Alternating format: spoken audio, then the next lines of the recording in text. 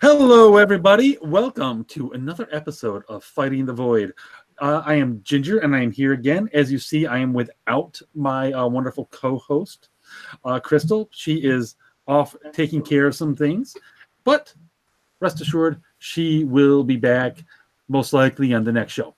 Also, returning today, classing the joint up, much better than I could do all by myself, is Paige Rogers. And and Paige is, if you remember, she's a repeat guest. I think this is Paige. I think this is your third time on the show. Yes. Yeah. Okay. Yeah. No, wait. I think we've had you. Is it just 3 or is it 4 times now? Yeah, I think it's your 4th time on the show. Now that I think about it, Maybe so. because we had you on to talk about Israel, then we had you on to talk about your coverage on the MLK thing on Pastor MacArthur. Yeah, MacArthur. And then we had you on talking about, or maybe that was the same episode that we talked about other troubles of the Protestant world. Yeah, that was the same episode. Yeah, the same episode. Okay, so this is only the 3rd time. All right, so our topic for today is we're going to be talking about the Catholic abuse crisis, because that is, last time Paige was on, we talked about issues going on in the Protestant world, which they've got their own abuse issues, as Paige has covered very well over at Knock Report. But of course, getting the press are the issues in the Catholic Church, and it's just that we get some press for this. I've covered it a lot on this channel on my own, but since the last time I really did anything on it, there's been a summit in Rome discussing the issue, and also I was not expecting this one, but Pope Emeritus Benedict decided to drop a bombshell into the mix. With kind of weighing in his 2 cents about the cause and everything. So we're going to be discussing that. And before we get started, we're going to do a little bit of a recap, get everybody up to speed on what's been going on. First, before I do that, Paige, do you have any idea what that?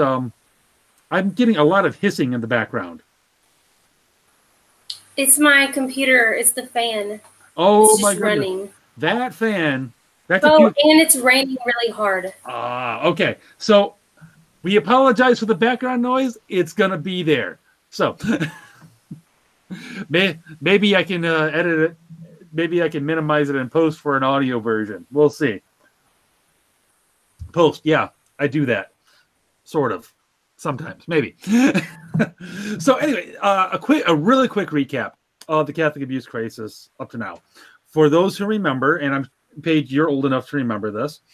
Back in the early 2000s, things started to break, where it just seemed like scandal after scandal after scandal after scandal was hitting the airline, was hitting the headlines. There were studies that were done. There were massive meetings. There was a big meeting with the U.S. bishops and everything in Dallas that came up with new procedures and policies to deal with this. Now, one of the things we learned from the studies was that almost all of this was happening. It had happened from the 60s to the 80s and dropped off sharply since. Now, since 2006 with the Dallas meeting, as far as we know, cases is again dropped off sharply after that. Now, what caused this latest wave, the reason this is all in the headlines again, there was a grand jury report that got released from Pittsburgh. And that described in gruesome detail a lot of these abuse cases. And there were a number of priests that were implicated in this, numerous cases. And it was very clearly a network. These guys knew each other. They were covering for each other. And there were even some bishops that were implicated in the cover-up. And there have been a host of other such things going on around the country. Now, for the most part, these are still fall into that 60s to 80s time period as far as when the abuse actually happened. It's just that we have more detail about it now that's out in the public. Of course, but still, the horrific nature of the details really boosted this in the public consciousness. Now, also, there was a letter from Bishop Vigano He used to be the nuncio, like the ambassador from the Vatican to Washington, D.C. And he made some big claims about people like Cardinal McCarrick and a whole bunch of other people in the high hierarchy in the Catholic Church, up to like the people who control what information gets to the Pope. And that is exactly the claim that he was making, that these guys were preventing information from getting to like Pope John Paul II and Pope Benedict. He actually accuses Francis of knowing about some of the stuff, and especially about Cardinal McCarrick.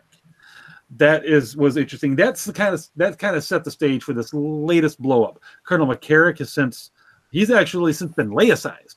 He's boom, you're out, pal. But it took a little while to get there, longer than I would have liked, especially since it turns out a lot of people knew about this. So that kind of catches this up. That's the short version of how we started and how we got to where we are now. Now, Paige, I'm sure you're aware that there was a big summit in Rome that was supposed to deal with all of this. And what do you know about that? Actually, and for the before we get there, full disclosure, I'm Catholic. I'm a convert of 15 years now, almost 16. No, wait, yeah, 15 years now. And Paige is not. You're Episcopalian, correct? Or am I off on that? Yes, that's correct. Okay, all right. Okay, so just so everybody knows where we stand, I'm definitely a diehard Catholic, and it gives me no joy to be talking about this stuff at all. Hate it. But truth is truth. So, Paige, so from where you're at, what were your impressions of what went on with the summit in Rome? And yeah, I don't know. Your impressions, if you will. I think a lot of disappointment, honestly. For just off the top of my head, first thing that comes to mind is that, and how do you say his name? Did you say Vigano? Vigano. I could be wrong. I could be wrong about the pronunciation. Okay, I thought it was Vigano. Yeah. He was not invited. As far as I know, he's still in hiding. Right.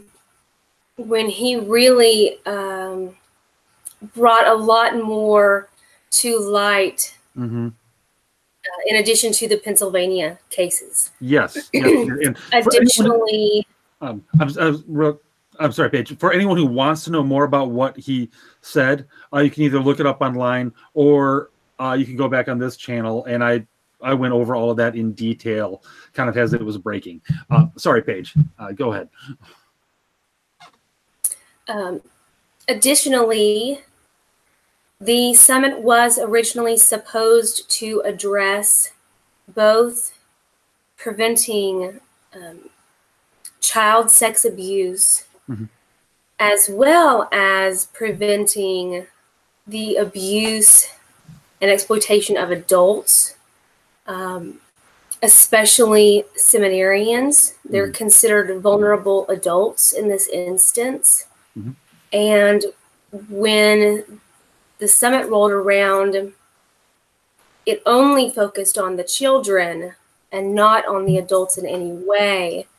When unfortunately, with the case of the Catholic Church, the adults and seminarians issue is of equal weight to the abuse of underage persons. So that was immediately a disappointment. Other than that, from what I've heard of others' reactions, a lot of important people with lots of titles joined together and spoke. It's the clericalism of loving to speak and not really doing much action.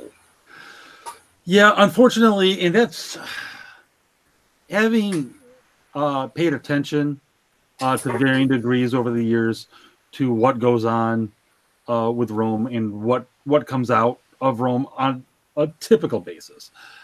that's pretty much what I expected.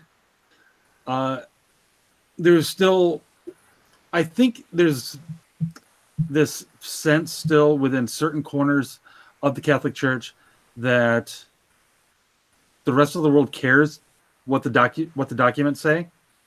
Now, I might care, but I guarantee you, the person sitting next to me in the pew probably doesn't even know they happened. Probably doesn't has the slightest. And this is broadly speaking, any issue that they decide to get together and address, almost nobody even knows it happens anymore. And the idea that just doing that is going to have some big impact, no, it's not. And I've read a number of documents over time, and a lot of them, it's a lot of words that you can pour whatever meaning you want into them. And unfortunately, that's been there's a lot more going on there than just lazy writing or incompetence in writing. There's reasons why they are written the way they are, precisely so you can pour whatever meaning you want into them. But because there are a lot of people that are in charge of running various aspects of the Catholic Church that, frankly, are not very good Catholics. Now, that aside, as far as this particular issue itself, they came out with an 8-point plan that that got summarized here on the Catholic Register. I'm just going to quickly run through it. It's really quick. This is summarized out of Pope Francis's document. So by all means, it could there could be somewhat more to it, but we're just going to take a look at what the Register's summary is. Okay, point 1. A change of mentality to focus on protecting children rather than protecting the institution. Point 2, a recognition of the impeccable seriousness of these sins and crimes of consecrated persons. 3, a genuine purification, beginning with self-accusation. 4, positive formation of candidates in the priesthood, for the priesthood in the virtue of chastity. I actually like that one. Strengthening and reviewing of guidelines by Episcopal conferences, reaffirming the need for, and I don't know why this is in quotation marks, but rules. The accompaniment of those who have been abused, with emphasis on listening. It's true that seminarians and clergy are not enslaved to an addiction to pornography. I would say not even using it at all, not just not enslaved to an addiction, but here I am quibbling.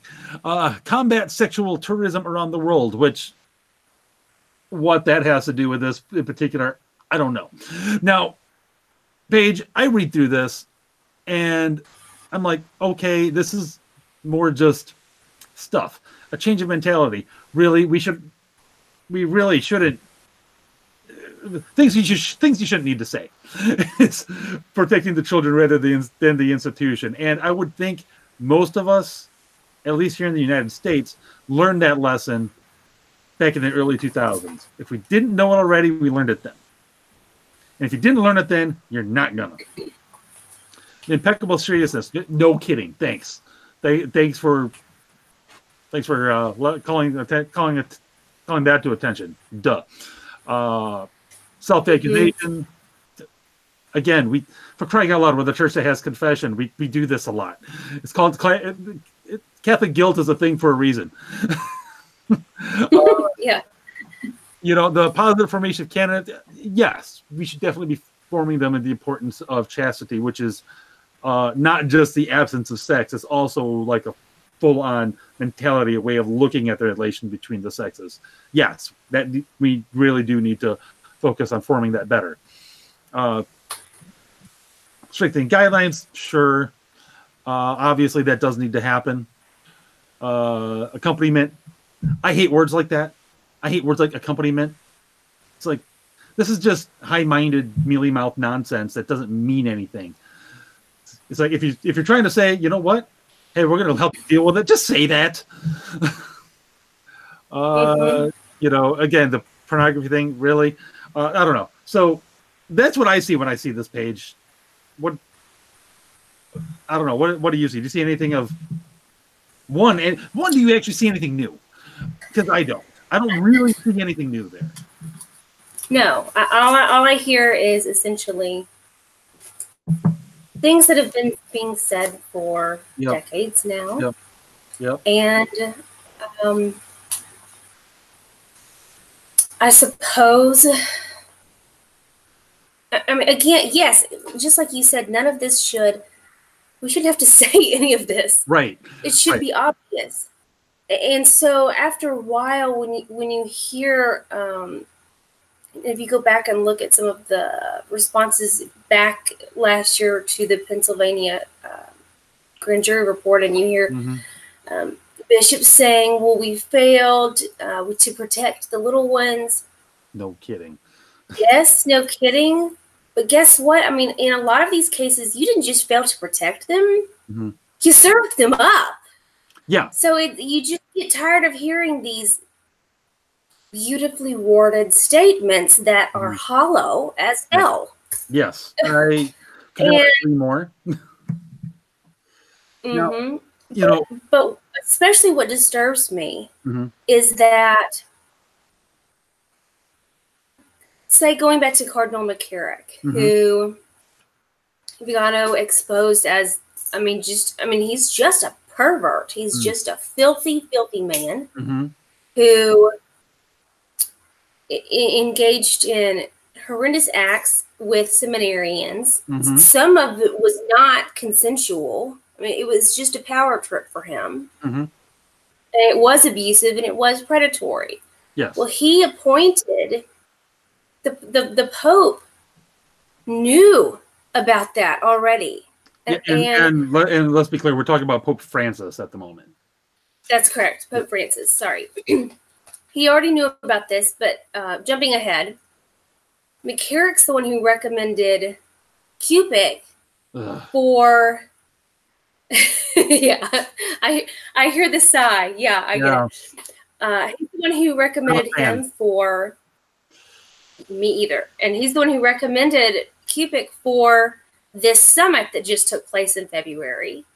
But if you go back to August, when Vigano is exposing McCarrick, Cupid goes on the news and says, regarding all of this, because this is about cover of abuse of multiple institutions.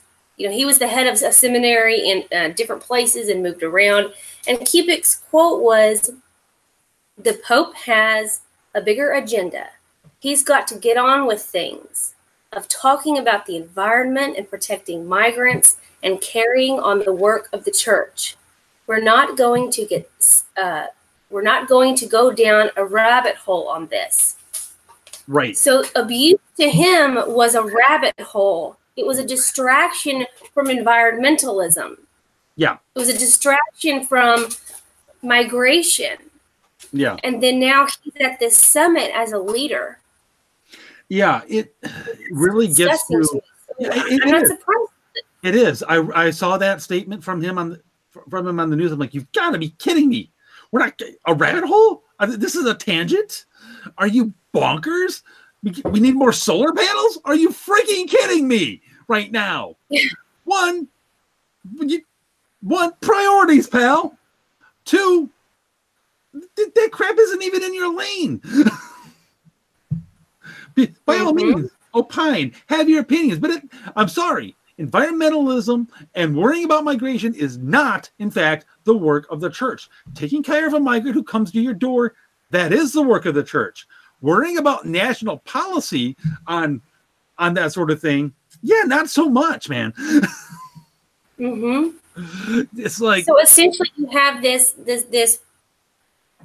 show trial, this show summit with people who really don't take any of this seriously, and their 8-point plan was just a reiteration of policies that have been around for 2,000 years. Yeah, and you mentioned that one of the more concrete aspects of this, changing some legal procedures in the Vatican itself, has to do with they expanded the definition of vulnerable persons, which kind of, on one hand, could be used to more severely prosecute certain things. On the other hand, it seems like it could wind up skewing the data or skewing perceptions of the abuse. I would say the jury's probably still out on exactly how that's going to play out, but I think the definite danger is there, because I think you were taking you're winding up conflating two different things position, which I can definitely see that. Yes, definitely. Yeah. So now there is something to be said here. The Catholic Church usually doesn't work the way a lot of her detractors and staunch supporters think it does, which is to say that the Pope issues extremely granular decrees from on high and everyone falls immediately in line. That's not the way the church typically works. In all honesty, usually the way the church works does issue some broad guidelines, and the different dioceses or bishops' conferences, which I don't have a lot of use for the bishops' conferences. They actually have no place in the traditional structure of the church whatsoever. But beside the point, usually goes into bishops' conferences, and then it goes to like the individual dioceses, and they kind of fill in the details at least ideally, they fill in the details. They apply the broad outlines as it best applies to them. There's essentially the bishops and the bishops throughout the world, and even individual priests within a diocese, have a fair degree of autonomy, much more than a lot of people think, and that can be good and bad. Here we see if the bishops are allowed to be too independent, they wind up not doing anything, which has often been the case on this and various other issues. They wind up issuing their own decrees and everything that sometimes run contrary. They get used to doing things their own way. In any case, here I would definitely like to see a stronger hand saying, especially since, as we already mentioned, the big issue here was brought up by Archbishop Vigano and others now, that the bishops, the archbishops, the cardinals within the church are often the people that are running this cover-up. And there needs to be some sort of way to report, expose, and hold these people accountable. Problem is, right now, without strong support for that from literally the very top, from the Pope himself, I don't know how that's possible. He did finally get around to laicizing McCarrick, as we said, but there's been issues with him as Paige, you're aware, I'm sure, of some of the other issues, some of the other bishops and everything, especially in South America, that Pope Francis might have been looking the other way on. I know what you're talking about. Yes. And I don't have his name, but there are several. That is at the. So basically, for everyone who's listening, Pope Francis was over Argentina, and so there was a school in Argentina. It also had a location in Verona, Italy. And there are these awful charges and accusations coming out, and there are more and more questions about what Pope Francis knew before he was Pope Francis, when he was still in Argentina, and how much he looked away. What did he do? Did he intervene? Did he assist in any cover-up? But the school is called Antonio Provolo Institute, and it was a school for deaf children. A boarding school. It was Benedict XVI who actually ordered an investigation into it. There has been arrests made. The accusations coming from now adults who attended the school, it's pretty horrific. This was, again, a school for deaf children, so they were extremely vulnerable. It was a boarding school, so they were isolated there. and their family sent them there to be educated, truly believing in the church and truly believing that they were putting their kids in safe hands. And instead, it was just a predatory playground. And in fact, the children were even prevented from using sign language. What? So they were isolated even further, the priest prevented them from communicating with one another. That is crazy. There was one instance where I got a 7-year-old boy was raped by, and you can go online and search his name. He was arrested. He's in Italy now. He's 83 years old. This priest.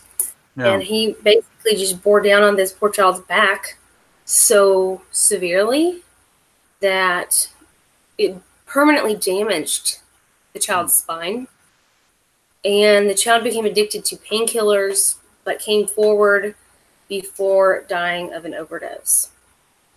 In another instance, a child was forced to wear a diaper for the day to hide the bleeding that occurred after abuse. It's bad. Oh. This was occurring under Pope Francis's watch. Back when he was Jorge Bergoglio. Yeah. Mm-hmm. Wow. Yeah. That's pretty rough. And there's been allegations that he's kind of looked the other way on abuse cover-ups in Peru and Honduras, which I believe Vigano actually predicted that we can expect stuff to start breaking out from Honduras anytime. Which I think some things have started to trickle out of there. It's like, oh, okay. So basically it's just going for a while. This is going to get worse before it gets better. Now, on the getting better aspect, much to, I think, pretty much everyone's surprise, Pope Emeritus Benedict, he decided to weigh in on this just this past Thursday, actually. He dropped a 6,000-word essay on the issue on kind of what he sees as the real causes of this. And Paige, did you? I haven't had a chance to read the whole thing myself, but have you had a chance to look at it, or? I have. I didn't have a chance to read the whole thing either. Okay. But we've both seen we've both seen articles on it. That's correct. And he basically addressed one of, which is kind of a parallel and intersecting issue going on with the church. It was never discussed and was kind of hushed and kept from discussion at the summit. Yeah. So he basically came out and talked about it. Yeah. And that was the presence of, it's a prevalence. They're everywhere. It's basically homosexual cliques is what he called them. Yeah. That have created organized, sometimes sex trafficking, and it has a lot to do with the seminaries. So if you are a young seminarian and you go to seminary, you could actually be raped because these cliques are basically operating to cover each other. So it's not just about the issue of homosexuality, but it goes over into allowing, hey, we all have, this thing we're doing and we're not supposed to do it. We're supposed to be celibate and we're all going to look the other way. Well, you end up looking at the other way at other stuff too. Yep. It really is. There's so many issues at play here. But one is definitely, there was this strange, and where it came from is perhaps specifically where it came from perhaps as a matter of debate. But yes, there was this, at the very least, implicit, if not outright, acceptance of homosexual activity by many members of the clergy. especially really ramping up back in the 60s and stuff when, like I said, a lot of this abuse started. And all of the data shows that we're dealing primarily with homosexual activity. Almost every case is a priest and a young man or a young boy. Almost every case. That's correct. There are women and there are young women and young girl cases that has happened, but they're the minority. All the activity is either pedophilia or homosexual in nature, and most of the pedophilia is homosexual type pedophilia in nature. So he's absolutely right to call that out. Rome has really not been willing to go there. Not really. Not since Benedict actually back when he was in charge actually said, okay, and again, this seems like it should be obvious. But if you have homosexual tendencies, no priesthood for you. That's right. That's right. It's very simple. Yeah, exactly. It's like that doesn't. It's like even if, and there was an argument even amongst Orthodox Catholics. Well, it's like if they had the tendency, but they understand the teaching of the church. They're trying to live a chaste life. Why can't they be a priest? It's like, well, it's kind of like, let's face it. You're kind of saying, if you're an alcoholic, why don't you work in the bar? Just don't put yourself in the situations where you might be tempted, especially since it's a fair bet that Benedict probably at least suspected what was going on in the seminaries by that point, even if he was getting stuff kept from him. The guy's not an idiot.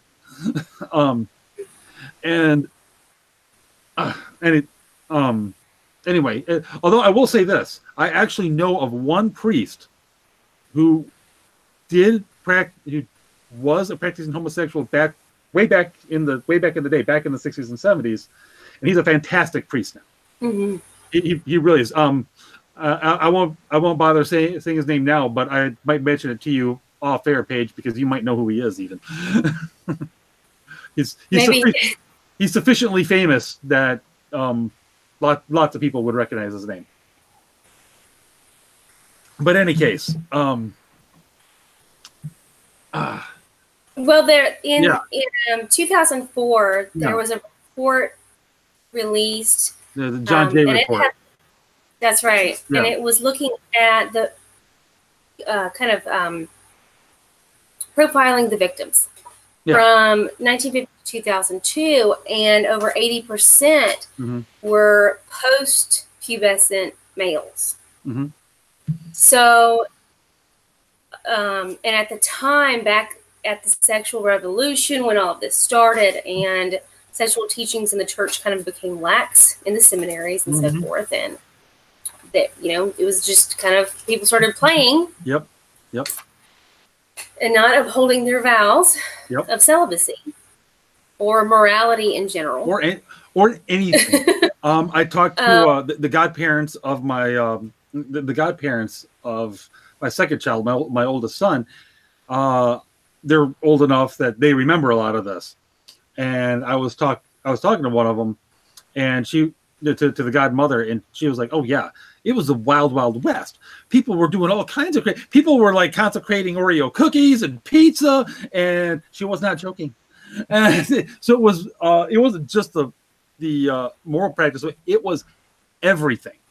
In the wake of Vatican II, and this wasn't Vatican II's fault. I read some of the documents of Vatican II; they're solid stuff, but the way it was presented, the way Vatican II was presented and packaged to the world, completely changed the way people perceived the church. And there's a lot of and some of that even honestly goes back to, I think unintentionally, some of the statements of Pope John the 23rd, the guy who started the council, giving some of that impression. And a lot of people saw a big opportunity there to make change, to basically, honestly, I think, to destroy the church. I think they saw there was an opportunity there. There was a window that they could come in and they could significantly damage, if not utterly destroy the church. And I think people tried to do that. Yes, the subsequent complete dropping of many aspects of Catholic moral teaching in the wake of the council. Massive. And Pope Benedict goes on to say, and it's not even just that, it's we've lost our sense of who God is and what our proper relationship to him is, because we don't even talk about it anymore. Not enough at any rate. It's all like you said a while ago, Paige, quoting Bishop Cupich, however the crap you say his name, Crapich. Anyway, I couldn't resist. Might as well be. I couldn't resist. I'm sorry. It's like it's all become what he said. It's social justice, environmentalistic nonsense, and that's what's been driving entirely too much of the church's activity, teaching, homilies for quite some time now. It's not like that everywhere. In a lot of places, it's starting to turn around, but it has been that way for a while, and this is part of the fruit of that. Because if you don't know who God is, what our relationship is to him, you will lose the moral teaching. And if you lose the moral teaching, eventually you will start to just do stuff and justify it to yourself and come up with as you said, a finely worded, mealy-mouthed statement that seems to justify anything you want it to. Sorry, That's right. bit of a rant there. I'm on it with you. I'm on that train with you. Now Benedict has been that his statement has been criticized for also being short on practical solutions, which is true. It's also not his place right now. It's not his job. As a Catholic, one of the last things I want to do is I don't want to see competing papal authorities. We've been there, done that. Never goes well. For anyone who knows anything about history, and I know Paige does, there have been a few times back in history where there were multiple people claiming to be the Pope, and now that it's not, it does not go well. Usually there's wars.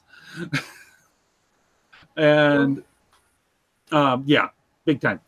So, but he does get to the real heart of the issue, and the real heart of the issue is you've got to return back to our relationship with God. You need genuine, real repentance, not self-accusation, not being aware of the impeccable seriousness. We don't need a change of mentality.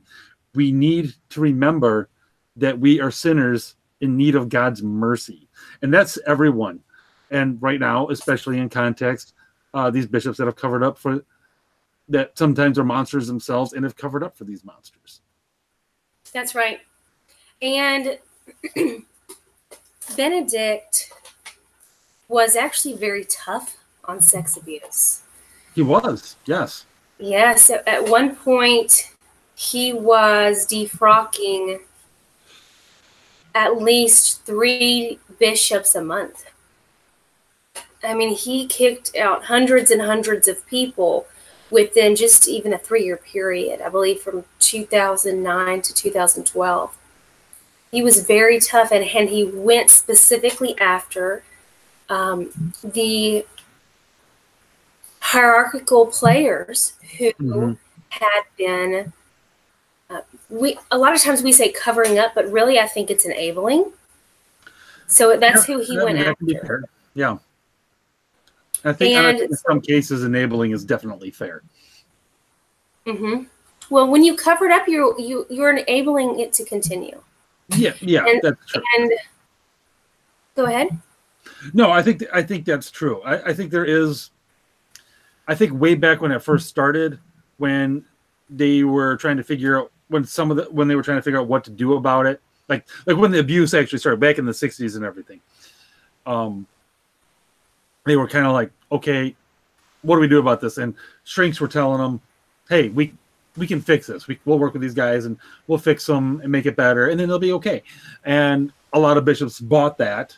But you know what? Okay, but fool me once, shame on you. Fool me twice, shame on me. And at some point, after the third time, you're not really fooled anymore, are you? Right. So I think there are some who got kind of suckered into it, maybe once, but because again, to be your average bishop, he's not a psychologist, he's not a psychiatrist, he doesn't know. So they say word of the expert. But then again, when you have to go through the same process with the same guy twice, no. And again, very quickly, it should have been clear that you know what, this isn't going to work.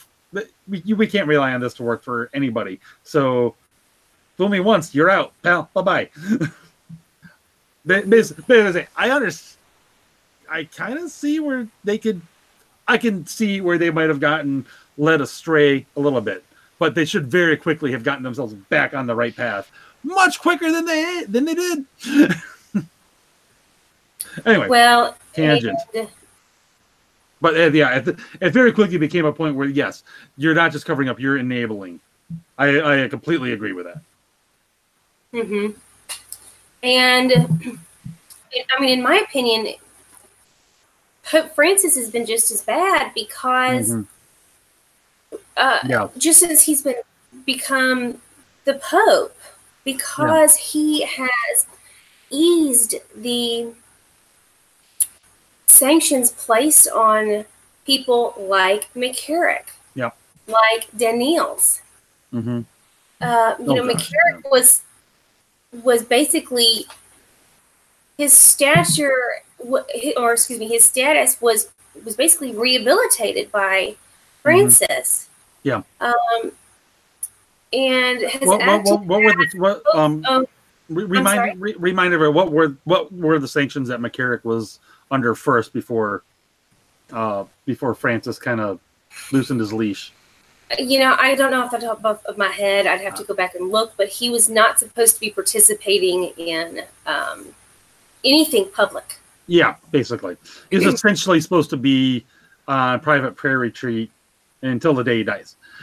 And basically, John sent to the islands. This is basically what he was supposed to do: was be away and out of the spotlight and not doing any duties or anything. He was under. It's kind of like house arrest. Yeah, which he was kind of ignoring that already anyway, even under Benedict. But under Francis, it really ramped up. He just relaxed it. Yeah. Francis relaxed it, and even before he relaxed it, McCarrick felt a little bit more freedom of movement to go do whatever the heck he bloody well pleased, even before Francis lifted out sanctions, for lack of a better word. Mm-hmm. And then, of course, he becomes a confidant, and he's recommending bishops to go be in charge of things having to do with the abuse crisis. And as far as I know, Cupich is still kind of Francis's point man on this stuff, at least here in the United States. Yes. And really McCarrick was, I believe, on the balcony when the Pope was announced that he got the job. I believe that's correct. Now, what would you say? In your perfect world, what's something that you would do to address the issue?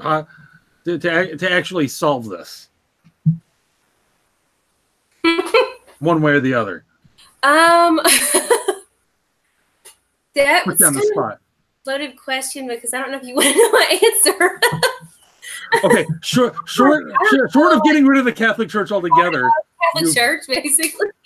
Yeah. Short of getting rid of the Catholic Church altogether, you Episcopalian, you. Take apart the hierarchical barriers. I mean, first of all, people need to be able to be fired. People do need to be able to be fired. You can't. I'm sorry?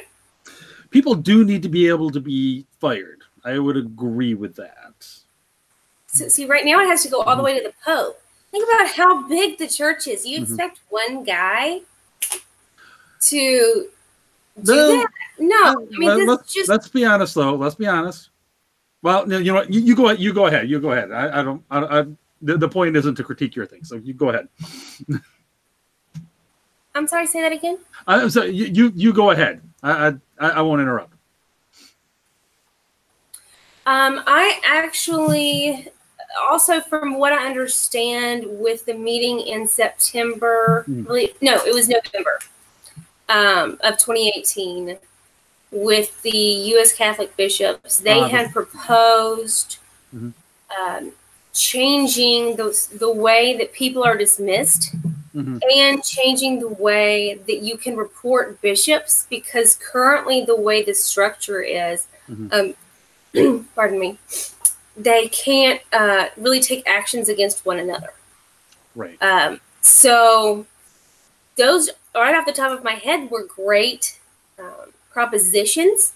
Unfortunately, the Vatican stepped in and removed them from consideration. Yes. But those, I mean, right there. So the Vatican basically said, don't do anything until after our big thing coming up and just this past February. Honestly, if it were up to me, I would shut down the seminaries right now. I would fire most of the people in charge. Okay. and just clean house. Okay. Well, hey, that's an option. And honestly, if that may not be a bad way to go. At least go after. At least you probably can figure out what the problem seminaries are pretty quickly. What I would do if I could be Pope Ginger for a day, I think that would be a good way to go. It's like, okay, let's find out what seminaries are problems and what aren't. And honestly, that should be pretty easy to figure out. Which ones are actually attracting seminarians? What kind of priests are they putting out? You should be, after a couple of months, you should be able to figure that one out. And then, that's right. If it's a problem, shut it down at least temporarily.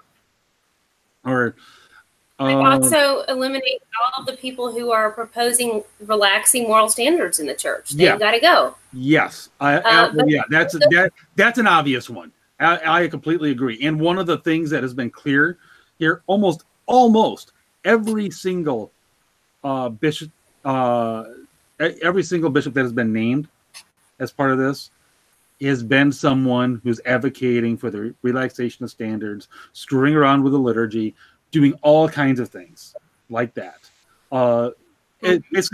Basically, anyone who's advocating for watering down the church's teaching on anything,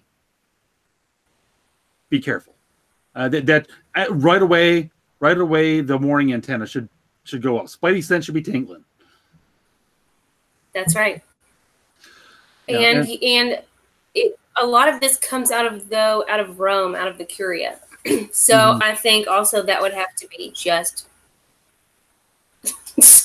literally, I'm sorry, people, but you just lost your job. Like, we're just going to take everybody in and let them go, because this is all a series of, it's a good old boys network, because it's just men covering up for their friends. And then a lot of these guys have escaped church judicial justice. And in a lot of cases been promoted to higher positions because their friends were important and made that happen, made the investigations go away, made is it the Rota? Oh, yeah. I know. Basically backed them off. See, I would definitely go, and I'd be recruiting people like Cardinal Burke, Archbishop Chaput, and Cardinal Sarah. I'd be going to these guys and be like, okay, you guys, you're in charge of fixing this mess. Give me, you get autonomy. You get to pick your team and root this out. Totally. And that includes homosexual priests, even if they are good priests. I would disagree with that, only insofar as if they're obviously not, if they're good priests, one, they're not practicing. If they've been practicing priests for, I don't know, let's just say 10 years, and there haven't been any issues, I don't know. I'd be like, you stay where you're at, because again, there haven't been any issues. You're being an awesome preacher. Yeah, but I would definitely stick with the whole, if you got a homosexual tendency, doors closed, man. No. Well, only certain people should be in the position of priest. I agree. So the church itself has to reestablish that that's actually important, that standards are important, and that their behavior matters. Because I'm talking about people. About mercy. Yeah, I'm not talking about people who are practicing, of course. I'm talking about people who, yes, they've had the tendency in the past. They may even have practiced in the past before they were priests. I'm talking about that. If there hasn't been an issue for X number of years at all, and they certainly, again, I'm talking about a good priest, one who actually believes what the church teaches, preaches what the church teaches, lives what the church teaches. I'm talking about those guys. I'm not, you stray from that. See ya.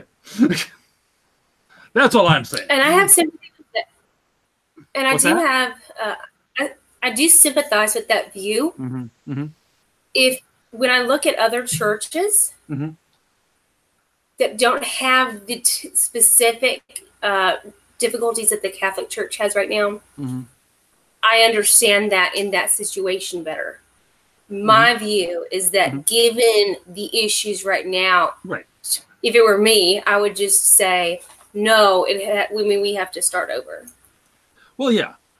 But again, by and large, I agree. And my stance is largely based on the fact that I know this one particular priest who is one of the best priests I've ever met.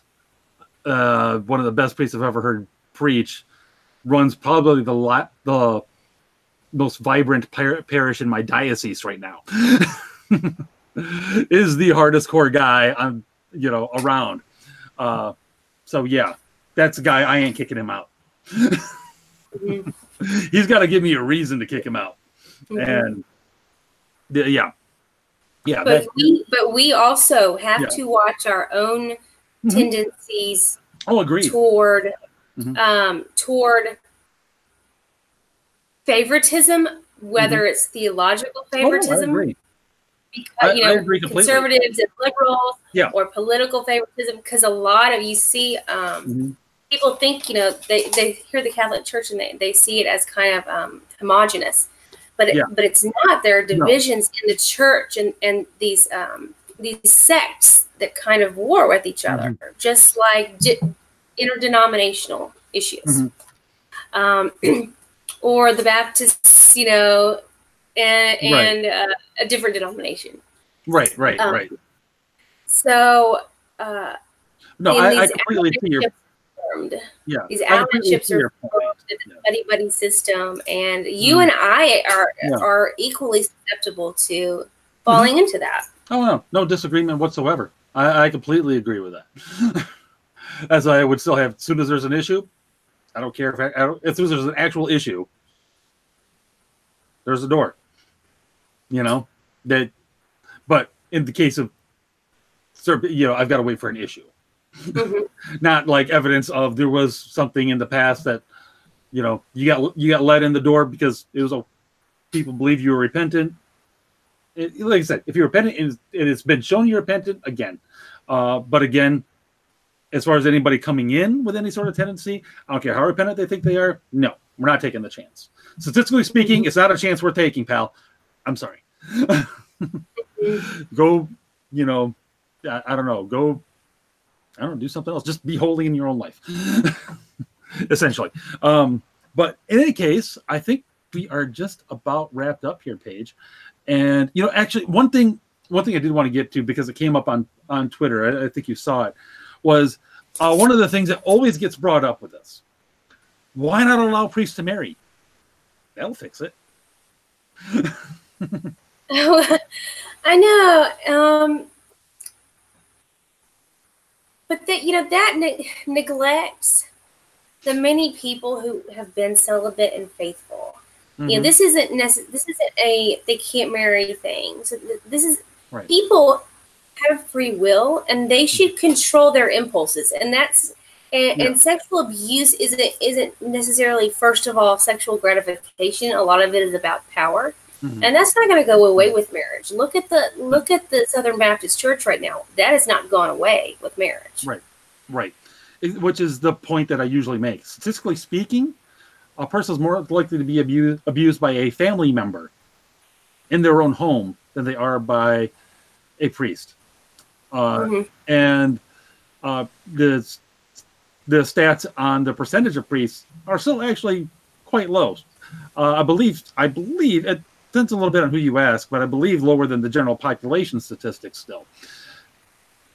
But some would say it's equal with the general population. Whichever. Certainly no worse, actually, than the general population of statistics. Say percentage of priests abuses the same number of butchers who can marry, same number of Protestant pastors who can marry. It's not a matter of that at all, actually. But for the sake of clarity, this is actually the one thing that's always on people's laundry list of things that the church would like to change. This is the one thing that actually could change at the drop of a hat. It is not actually doctrine that a priest has to be celibate. It is a matter of practice, not doctrine. The Pope could wake up tomorrow and say, you know what? Married priests, that's going to be a thing now. And okay, fine. I would just be like, well, that was sudden, but okay. Because again, it's not doctrine. It's just changing a very long held and a practice that has served the church well overall. But yeah, it actually could change. It's just this is the wrong reason to change it. In all honesty, this doesn't. Right. That wouldn't solve this problem. Exactly, because again, as you've covered, the Protestant world has many of its own issues with this. The rest of the world has many of its own issues with this sort of thing. It's not gonna change a thing. Statistically speaking, it's not. It doesn't make any difference whatsoever. So, not helping at all. Actually, I mean, I see why on the surface you would think so, but scratch the surface a little bit, and it winds up essentially being irrelevant to the issue. If you want to say let priests marry, and another thing actually that I always like to bring up, it's not like the church is springing people on this as soon as they hand them their collar. It's not like, okay, here's your collar, and by the way, you don't get to get married. What?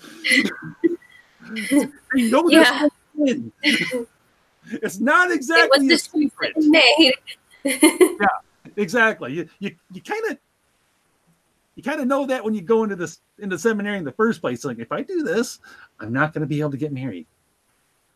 Okay. That's right. It's like, well, and that's something that always makes me, because it's always treated almost in a way like, how can you dare force those priests to not marry? They kind of made that call on their own. We're not like running around roping kids out of the altar server ranks and be like, you're going to be a priest. No sex for you, ever. oh no! and think about how many people cheat on their spouses. Right. that hasn't helped fidelity. Marriage actually doesn't seem to have helped fidelity at all. No. I mean, it's just not the right solution to sexual abuse here. It's not going to do anything. No. So to kind of wrap things up, I think at the end of the day, what Benedict is saying is right. You got to get back to God, understanding our relationship with Him. Everything starts there. Everything. In various parts of the Catholic world, and I think within the broader Christian world, I think there are many people that are beginning to understand this. My own parish is an example. It was, when I first started attending there, a fairly typical, for lack of a better terminology, left of center parish. and you could see it. You could see it in the people. You could hear it in the homilies. You could see it in the limited iconography around the place. In the way Mass was conducted, you could see it. It's changing. The priest who's there now, he realized there was a problem, and is going about fixing it. And he's fixing it by slowly taking the parish back to what it is to actually be Catholic. And it's happening on all of those things. It's happening in the iconography, in the way the Mass is conducted, in the homilies.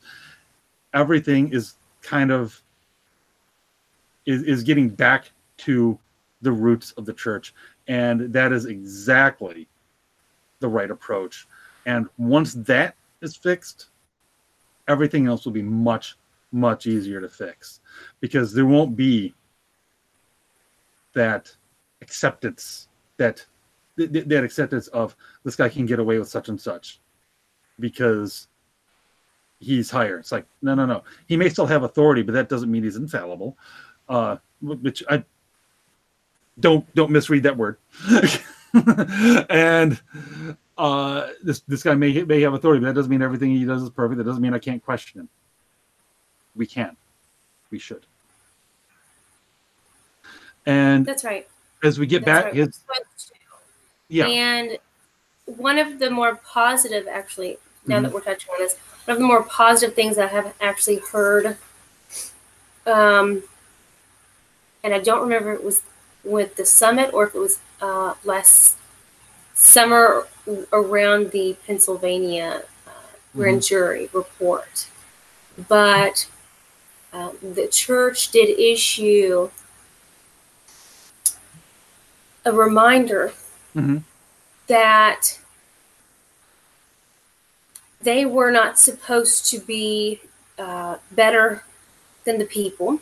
That kind of clericalism, I guess you could call it, right? Nicolaitanism, hierarchy was perverted, and I thought that was actually very positive, and I was really actually very surprised to hear the church say it, because that is a really huge problem here.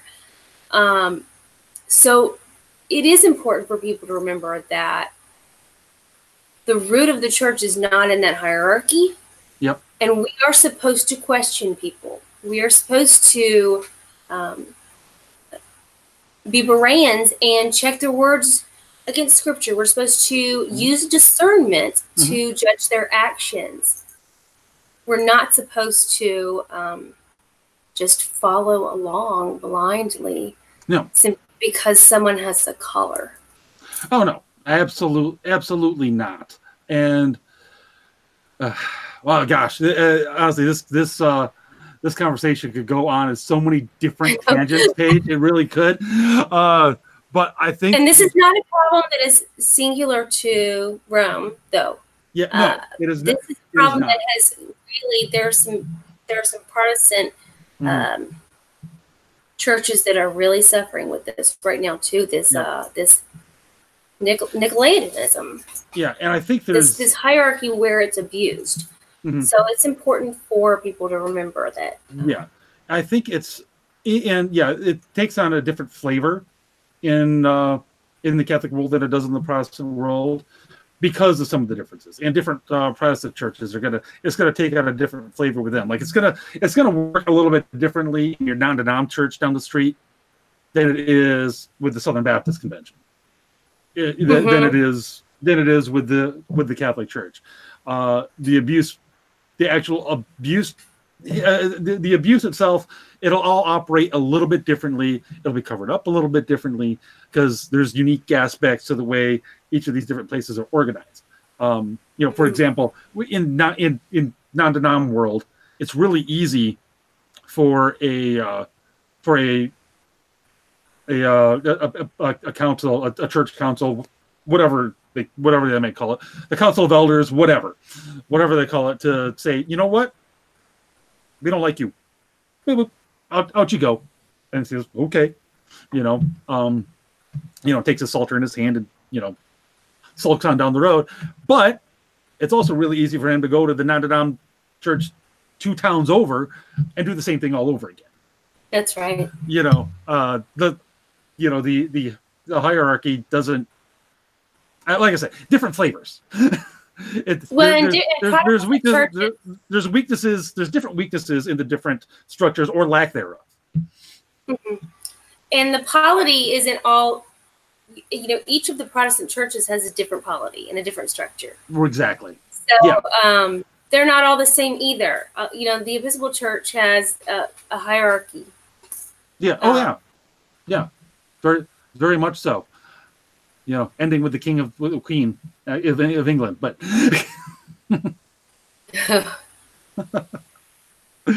that would be a fun. You know what, Paige? In 2 weeks after Easter, we're going to have Faith Moore back on, and we're going to be talking about Henry VIII. Oh, really? Yes. Yeah. So that would be a fun topic.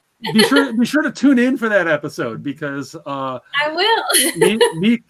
me, Crystal, and Faith all have like a particular interest in that era of English history.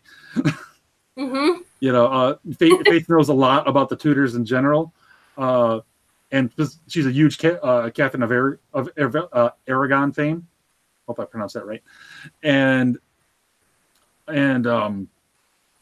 I, of course, being the good Catholic boy, I'm a huge fan of St. Thomas More.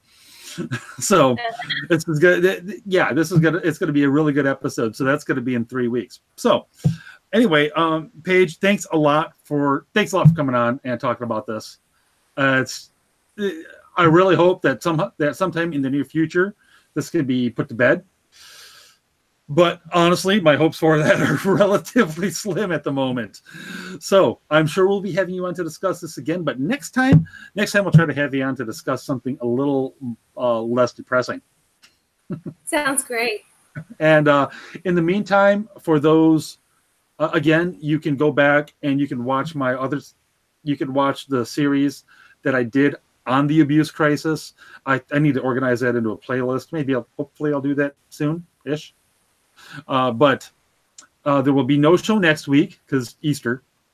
And the week after that, we're going to have Eric Blake of Hardboiled Films on the show, and we're going to be discussing something a little bit lighter. We're going to be talking only a little bit lighter. It's the DCEU. We're going to talk about the DCEU. So like I said, only a little lighter. The ups and downs of that particular shared cinematic universe. And then after that, like I said, Faith Moore will be back on, and we'll be talking about Henry VIII. And Eowyn, I saw your thing in the chat. I'm contemplating maybe we need to have somebody on to discuss why on earth we have a pope in the first place. I think I'm going to work on that. I think that'll be interesting.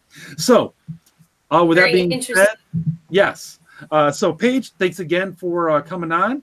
And thanks for everyone for tuning in. And until 2 weeks from now, keep fighting the good fight.